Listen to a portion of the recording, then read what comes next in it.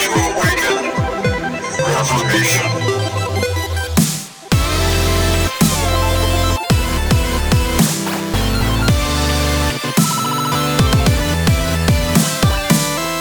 Welcome back to Awakening Reformation, where Reformation awakens now. My name is Grant, and joined with me is my beautiful wife, Erica, the weaker vessel. Hello, everyone. If you would like to get to know more about Awakening Reformation podcast, go to rebelalliancemedia.com. We are part of Rebel Alliance Media, and you can find several other podcasts in our network. Erica and I record a podcast for families called Fathers of the Faith for Covenant Kids. We're currently in a summer series called Systematics for Saplings, which is a 12-week systematic theology for kids. It's really geared towards family worship time, and so it's a guide you can use this summer for your families. So download the podcast, listen to it with your kids. It will be an overview of that week's study, and then go on rebelalliancemedia.com, download the family worship guide for every day. It's a 5-day week study guide, and you can go through the doctrine with your kids, and it's super simple, 5-10 minutes max. Yeah. And the Rebel podcast comes out on Wednesdays with P. Nate and Poots from the Great White North of Canada, providing you content to engage culture with a biblical worldview. We also have Redeeming History podcast that is in between seasons right now, but you can go back on the feed and get that with the great Ben Emery. And then on Fridays, we have another podcast called Podcast for Cultural Reformation with Ryan Aris. And him and his wife have done a few episodes recently. Mm-hmm. It's been really good. Yeah. So we like the husband-wife duos. Wink, wink. Right. We're not partial at all. So go check it out. We got a lot of content. Subscribe to our feed in iTunes or your favorite podcast catcher, so that way you get our new content when it's released. And if you feel so inclined to support us financially, we do have a Patreon. Those who support already, we love you, and it helps us out tremendously. And not only be able to put out podcasts, but it enables us to do more and be able to put out more content. And it just helps keep the lights on. Exactly. It helps us just pay the bills. Yeah. So thank you guys so much for that. Tonight, we're continuing our Covenant Theology series. So if you are just tuning in, and this is the first time you've listened to us, you can go back in our feed, and we had 2 other episodes. One was an intro to covenant theology, and then we had another episode on the covenant of redemption. Yeah, we're kind of staggering our covenant theology episodes because they can get kind of heavy. At some point, when we're all finished with our series, maybe we'll lump them together on the page and make them available in sequence. But until then, just go back in the feed, scroll back a couple weeks, and you'll find them. It will be helpful for you to listen to those 2 before you dive into this one, which is probably going to get us alienated from all of the churches ever. Sure hope not. Be gracious with us.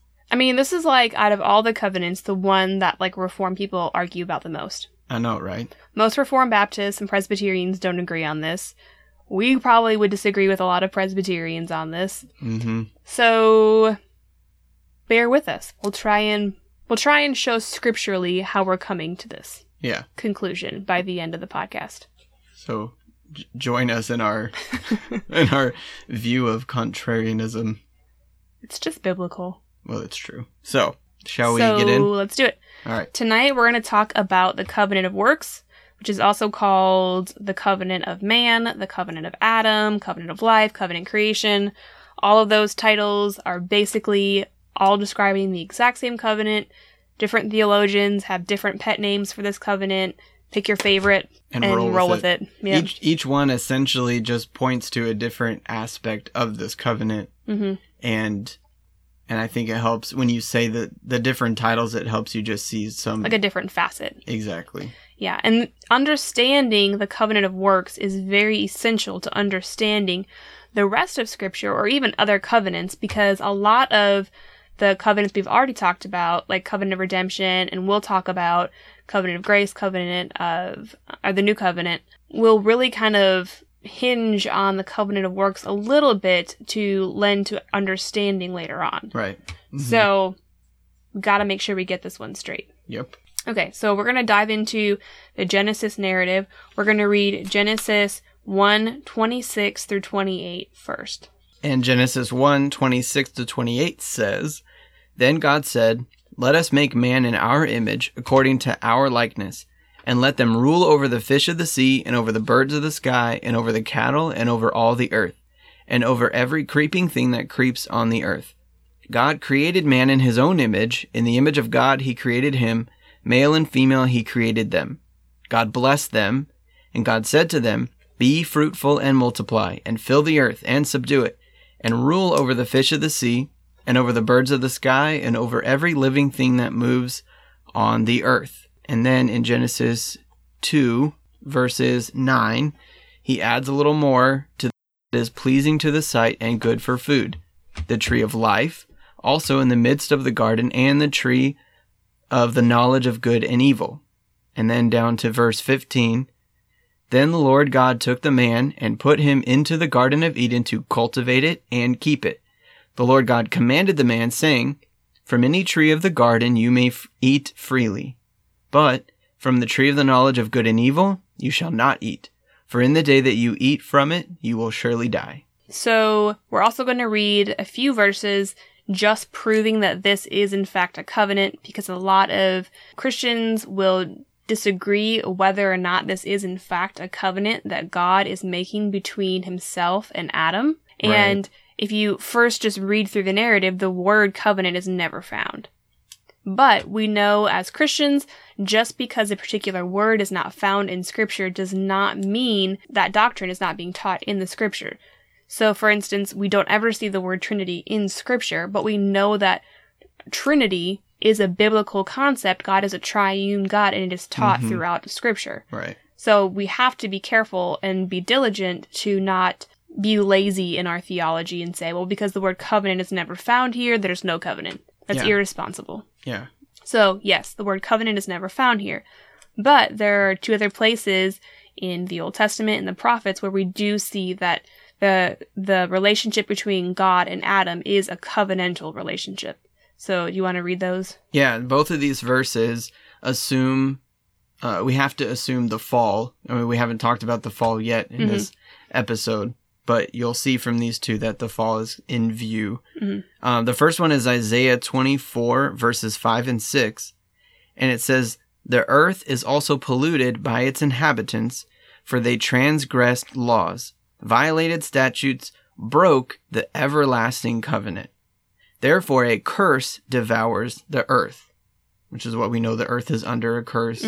Through the rebellion of Adam. Right. Romans 8 talks about that. "And those who live in it are held guilty. Therefore the inhabitants of the earth are burned, and few men are left."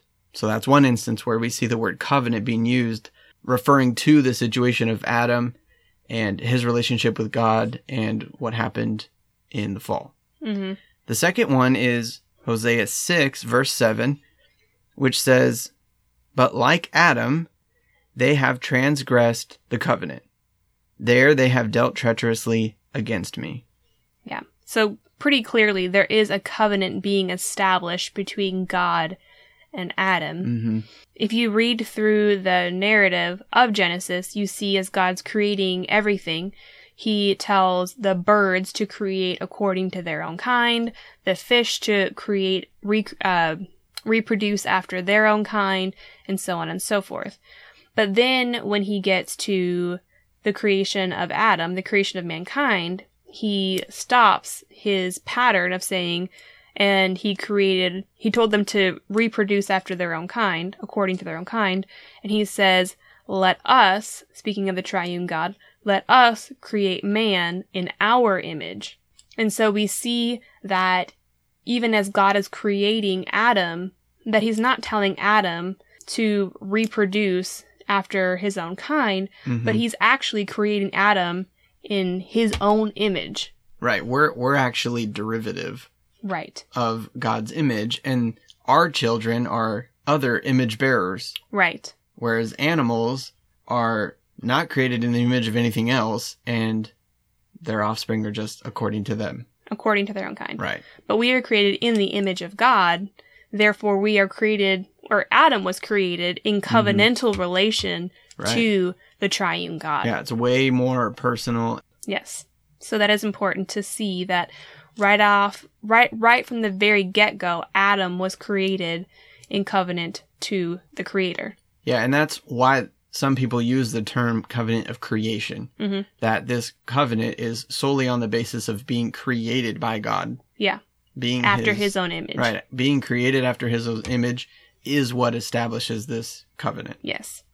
So, like we learned before, every covenant that God institutes has blessing and curses. Yep. So, in the covenant of works, we can see that God tells Adam that the blessing of keeping covenant is life. Mm-hmm. He will have eternal life. The curse of breaking the covenant is death. So, with that under our belts, let's talk about federal headship. So, this is another marker that tells us this is a covenant because every covenant has a mediator. We know Jesus is the mediator of the new covenant. Mm-hmm. And in this covenant of works, covenant of creation, Adam is the mediator. And that federal headship that we see in Scripture, which we'll read here in a second, is telling us that this is a covenant. And what this federal headship is a representative. He's a representative of all that come after him. So all born of Adam inherit a sin nature. Everyone that was born after Adam sinned, which is everyone, inherited that sin nature that Adam plunged us into. And through Jesus' death, burial, and resurrection, he offers his creation, his new creation, new life, everlasting life. And so we inherit from Jesus, the second Adam, a new nature. Jesus takes the curse of the covenant of works, which was death, upon himself, and he wins for his people eternal life, which was the blessing of the covenant of works. Right, and that's why Jesus needed to be sinless and he needed to die. Yep. He needed both in order to pay the penalty for breaking the covenant that Adam broke and all of us broke. Right. But then also, like you said, to earn, to inherit the eternal life, the blessing of eternal life, in order that, so when we are put in Christ, in that federal head, we have eternal life. Mm-hmm. And you see this kind of language and this kind of idea in Romans 5:12. Do you want to go ahead and read that real quick? Yeah, Romans 5:12 says, "Therefore, just as through one man sin entered into the world, and death through sin, and so death spread to all men because all sinned." Mm-hmm. And this is why Jesus is also called the second Adam. And the better Adam. Right. He did what Adam did not do. He obeyed the Father perfectly. Okay, so far, this is all pretty much agreed upon within Reformed circles. This is where we're going to start to get into more trouble. Right. But stick with us. We're going to try and prove this to you from And Scripture. hopefully to you listening, this doesn't sound problematic at all. And I mean, it shouldn't, because it's just in the Bible. That's right. I love your candor. This brings us to the sticky part. Okay, what do we got? Okay. The idea of the covenant of works is often seen as if Adam obeyed God and his commands, right, then Adam would have had eternal life. Right, like there was some future blessing to be earned. Yes, that he had to merit something. And this is why a lot of people don't like the title Covenant of Works, because they think that it is like a works-based type of... Right, works-based righteousness or something. Yeah, which is valid. Like, it's a valid concern, because that's essentially the prosperity gospel, and it goes against all of the other things we believe theologically. Right. So that should cause some concern in the heart of a Christian. Like, when one part of your theology doesn't match up with the rest of your theology, it means there's something wrong somewhere, and you gotta try and get everything to match. Exactly. Let's be consistent. Exactly. Okay. So how we would explain the covenant of works is that when God said that he blessed them, can you read that? Oh, yeah. In Genesis 1:28, can you read that for us real quick? Yeah. 1:28, God blessed them, and God said to them, "Be fruitful and multiply, and fill the earth and subdue it, and rule over the fish of the sea and over the birds of the sky and over every living thing that moves on the earth. So when did God give Adam the blessing of the covenant? Before or after Adam decided whether he was going to rebel against God? Before. Before. God blessed them and told them to do something. He gave them a command. Be fruitful, multiply, do these things. Like, that was the blessing. And we would say even now, when we're talking to our children, if you obey God, like, that's the blessing. The blessing comes from the law of God. Delight in the law of God because it is life. Like, the command in and of itself is the blessing. Right, and that's how we view the Mosaic covenant. Right. Those laws are given to Israel after they're saved. Yeah. And it's their happy submission. It's their happy submission to God to follow all the laws. Right. And that's why David said, I delight in the law of the Lord, because the law of the Lord in and of itself is a delight. So when God said, be fruitful, like when if Adam would have been fruitful with Eve, that in of itself is a blessing. And we don't have to get vulgar with it, but like, that is a blessing, right? For sure. To multiply, to have children, that is a blessing, right? That was a command from God, and yet that is a blessing from God. All you hunters out there ruling over all the creation and animals, that is a blessing. Well, I don't know if they would have like killed the animals, so maybe not the hunter part, but yeah, we don't need to get into that whether we were vegetarian before or after the fall or not. Whatever. But what we're saying is, if you're being faithful to the text, that God blessed Adam and Eve with the commands. The command is the blessing. So this is where a lot of people don't agree with us, and they would lend more towards Adam had to obey God before he got the blessing of the covenant. Yeah, because he had to earn or merit God's favor. Right. And that's where we run into a lot of issues with the rest of the Bible and the rest of the theology of the Bible. And there are those too who believe that the Mosaic covenant is a recapitulation of this covenant of works in order to say that Christ's active obedience was obedience to the Mosaic law, therefore earning salvation. But we don't earn salvation. Right. That was never the case in the Mosaic law. The Mosaic law is post-salvation. Like I said, it's after the Red Sea. So that's after being saved is when that law came, not before. I think there are tinges of like a dispensational anti-theonomy. Right. No, that's what it is. It's true. Yeah. You're right. For people who would oppose our view of the covenant of works. Yeah. I know a lot of people say radical two-kingdom, but just two-kingdom theology also is what you're kind of talking about here. Yep. So anyway, this is how we would see and understand the covenant of works. That God blessed Adam and Eve. They were in blessed covenant with God, and by obeying his commands, they received the blessing. But we know they didn't fully and perfectly obey the command of God. They rebelled against the commands of God. And so, by their own merit or works, they then inherited the curse of the covenant, which was death. Right. Yeah, they fell from that walking in the cool of the day with God.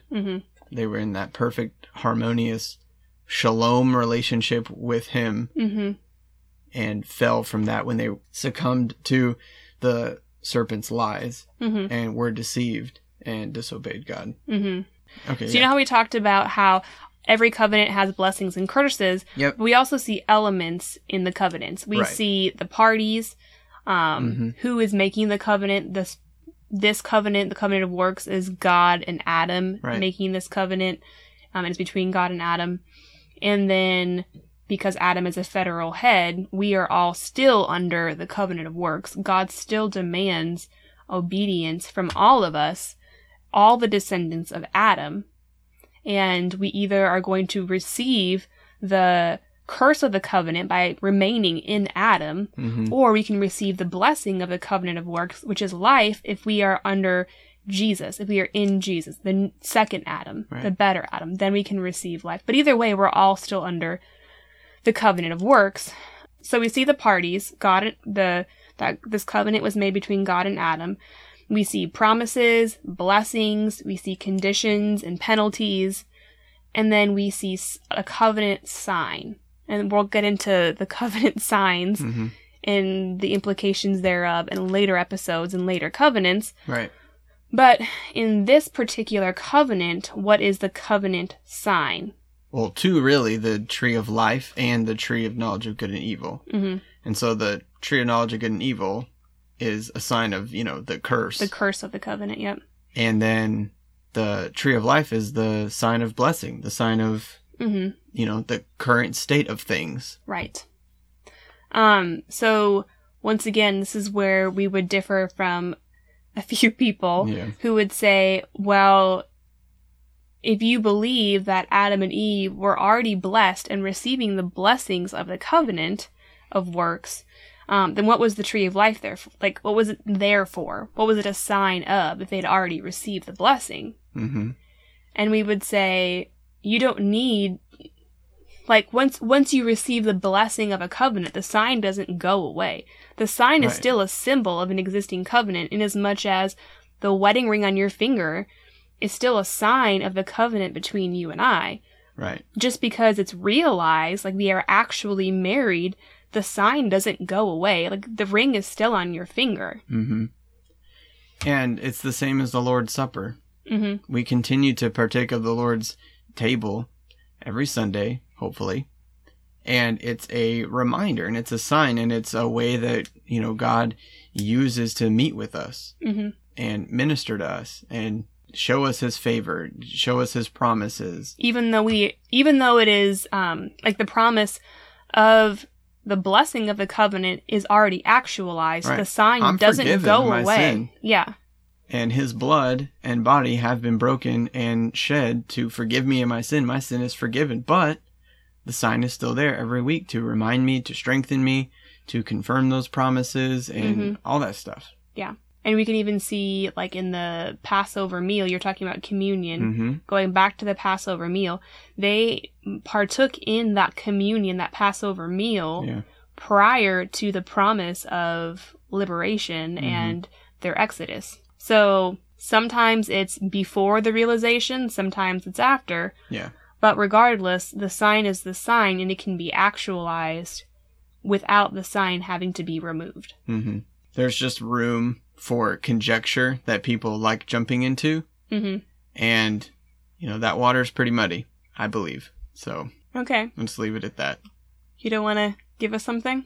Well, a lot of people, so Charles Hodge, I was reading some of his stuff on the Covenant of Works today, and he believed that the tree of life was there, and after a probationary period that Adam obeyed for, 6 months or a year or whatever it was, that then he would be granted access to the tree of life. Mm-hmm. And a lot of people, I think, believe that there was like this testing period, and then they would be granted access to the tree of life, which was their eternal life or glorification or what have you. Mm-hmm. But then he kind of also said, well, maybe it's not, or was it something Adam partook of every day, and that kind of kept him alive? Yeah, kept him alive and kept his innocent state there.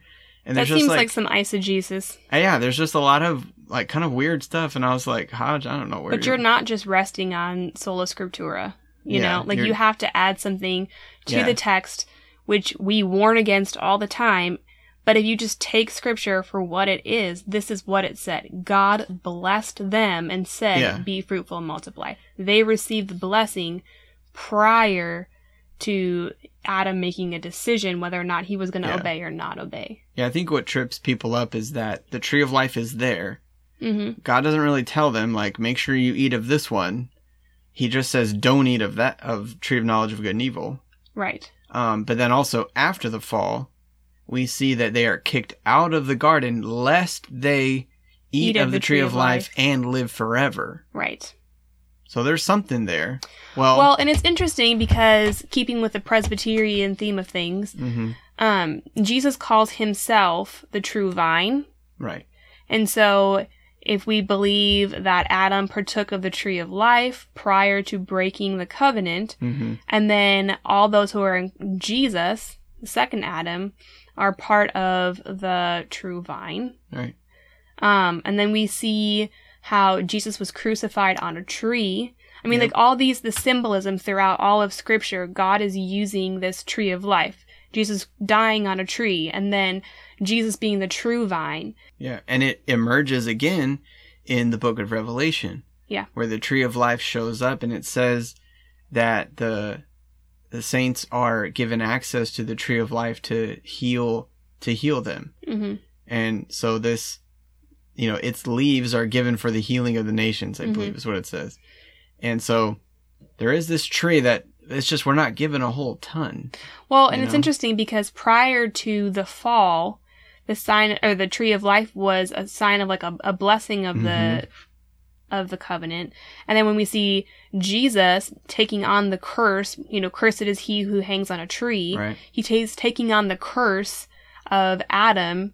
Yeah. Eating of the fruit. And so Jesus taking on the curse of the covenant of works. And then once again, when we see if we are in Christ, the second Adam, we're in the true vine, which is blessing. Mm-hmm. And then in Revelation, also blessing. So it's like blessing, Adam accrues curses, Jesus takes on the curse, and then if we're in him, we get the blessing, and then we get blessing forever. Like that theme is carried throughout all of Scripture, throughout the entire Genesis to Revelation account. And we see this sign of the tree of life. Right, very prevalent. This tree imagery. Yeah. It's good. It's interesting. Yep. So, in short, the covenant of works, covenant of life, covenant creation, covenant of Adam, mankind, whatever you want to call it, it's quite simple if you just take Scripture for what it says and you don't want to add something onto it. And we don't need conjecture. We don't need to try and understand a motivation of God or what God would have done had Adam obeyed. Like, we just don't need to go there. We just need to understand Scripture for what it says and not try and interpret things in weird ways. I mean, Hodge was a very smart man. He was, and I really love Hodge. But some of the things that you read on the covenant of works are just wonky. Yeah, we just don't know how God was going to bring about glory. What we understand to be our glorified state. Mm-hmm. We don't know how God was going to do that. We're super lapsarians. So you mean if Adam would have obeyed forever? Right, if Adam would have obeyed. But I think that's presupposing that God had a plan A and a plan B, which we know that God doesn't do plan A's and plan B's. That's a dispensational way of thinking. God only ever has one plan. Yeah. He has commands that mankind disobey, but he always ever only has one plan. Right. So then why build a theology and write books about all this kind of stuff that is conjecture and it requires a presupposition that it doesn't even line up with your theology. Right. And that's very important as we go through covenant theology, is to see that in each covenant, it really bleeds into your soteriology and it bleeds into your ecclesiology and your eschatology. You have to get each covenant to make the rest of your theology all line up straight. This is a framework. Covenant theology is a framework by which all of your theology fits into. So it's not going to fit into the frame correctly if some of your theology doesn't fit with the rest. So as we're walking through this, just keep this in mind. If you feel challenged, if you feel like maybe you were wrong in some of the application of the covenant of works or the covenant of grace or the new covenant, we're going to get into some things that Presbyterians and Baptists debate a lot later on. Yeah. I just want to say, too, that in this covenant of works that we see is still in effect. Mm-hmm. We kind of hit on that a little bit. Yeah. I just want to reemphasize that this cultural mandate is being reiterated, and it's reiterated in Noah's covenant later in Genesis a little bit later, but then Jesus refers back to this time of Genesis 1 and 2 as if it's still binding. Mm-hmm. But the be fruitful, multiply, taking dominion of the earth is something that a lot of times Christians don't do. We let the world, we let the unbelieving world take that role. They get to make decisions about family and what we do with the earth and how we do stewardship, work and Christians don't enter into that and apply God's word to that area. Right. And we need to take that seriously. That's part of living in blessedness with God. Right, because the command of God is the blessing of God. Mm-hmm. So when we are fruitful, when we multiply, when we fill the earth with image bearers, when we subdue the earth, that's the blessing of covenant, the covenant of works with God, which we can now enter into because Jesus fulfilled the covenant of works on our behalf as the second Adam. Right. Well, I think that is all we have for tonight on the covenant of works. Hit us up with your questions. Yeah, so if we didn't explain something thoroughly, we're sorry. We tried to do as simple of a job as we possibly could, but maybe our brevity caused us to skip over something. Right. Or maybe just something wasn't clear enough. So please hit us up with a message. We'd love to answer your questions or just clarify a point for you. There's a lot of scholarship on this, so there's a lot we could dig into and talk about. And if you Google this, you're gonna find like 50 different guys who are all quote unquote reformed who are gonna disagree. Yeah. And I would just encourage you, open up your Bible, look at what it says in its clearest form. Yeah. A natural reading of a text within its genre is the best reading. Mm-hmm. And it's consistent with the rest of our theology. Right. So, all right. So again, go subscribe to the feed to get all of our new content when it's released. We thank you so much for listening.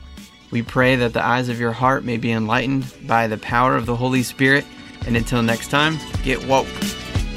Yeah. Let's start with the microphone check. 1, 2 first. Water to the dry and weary soul of the true church. The kind of things that few search. They say that the truth hurts. Well, this pain is gain, so let's explain the new birth. First things first, can't neglect this at the start. I must preface my remarks with the deadness of the heart from original sin, the effects of the fall. The sin of our first parents brought death to us all. Since Adam was our federal head, what he did counted for us. In him we're all rebels and dead. Yo, captured in the mind, disaster, sin and crimes in a dark state. Alaska in the wintertime, sour in our frames. Left to ourselves, we be devoured in the flames, cause we're powerless to change. If you feel that way, I pray that you respond happily as you see what Jesus had to say in John chapter 3.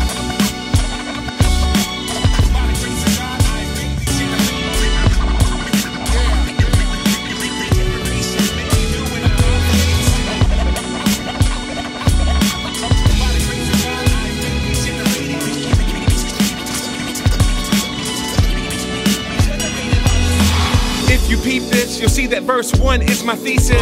It's the deepest truth that should get you speechless. What scripture teaches will fill in the missing pieces. Picture Jesus meeting up with Nicodemus. Perhaps it was fright about the other Pharisees' wicked spite against Christ that turned this into Nick at night. He called him rabbi and gave him props, said he was a teacher from God. Jesus replied, made him stop. Regarding the kingdom of God, no one's going in. In fact, you can't even see it unless you're born again. That must have consumed and stretched his mind, cause he said, can a man enter his mother's womb a second time? Naturalistically, the only way for him to hear it. Jesus said you must be born of the water and the spirit. No other way to enter heaven.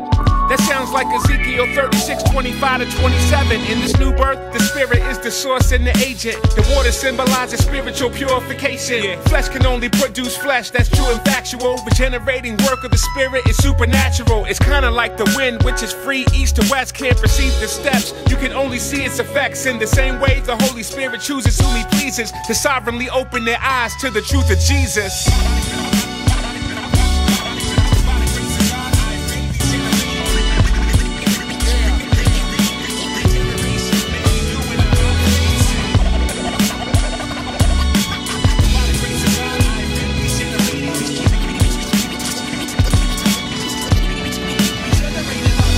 If it wasn't for the Spirit's mysterious operation, we would all be under serious condemnation. I'd still be rejecting the Son if God hadn't said, let there be light, like Genesis 1. And just like the light could not refuse to shine, irresistible grace has renewed my mind. Let's exalt the King who died and truly is risen. The new birth is not the effect of human decision, but the cause. It changes our natural habitation and situation. It's a radical transformation. I was cursed and polluted, so my dirt was inexcusable. With new internal pupils, his person is beautiful. His worth is indisputable. The Lamb is amazing. A standing ovation for his work in the crucible. So let us respond with true worship and love to the God who has given new birth from above.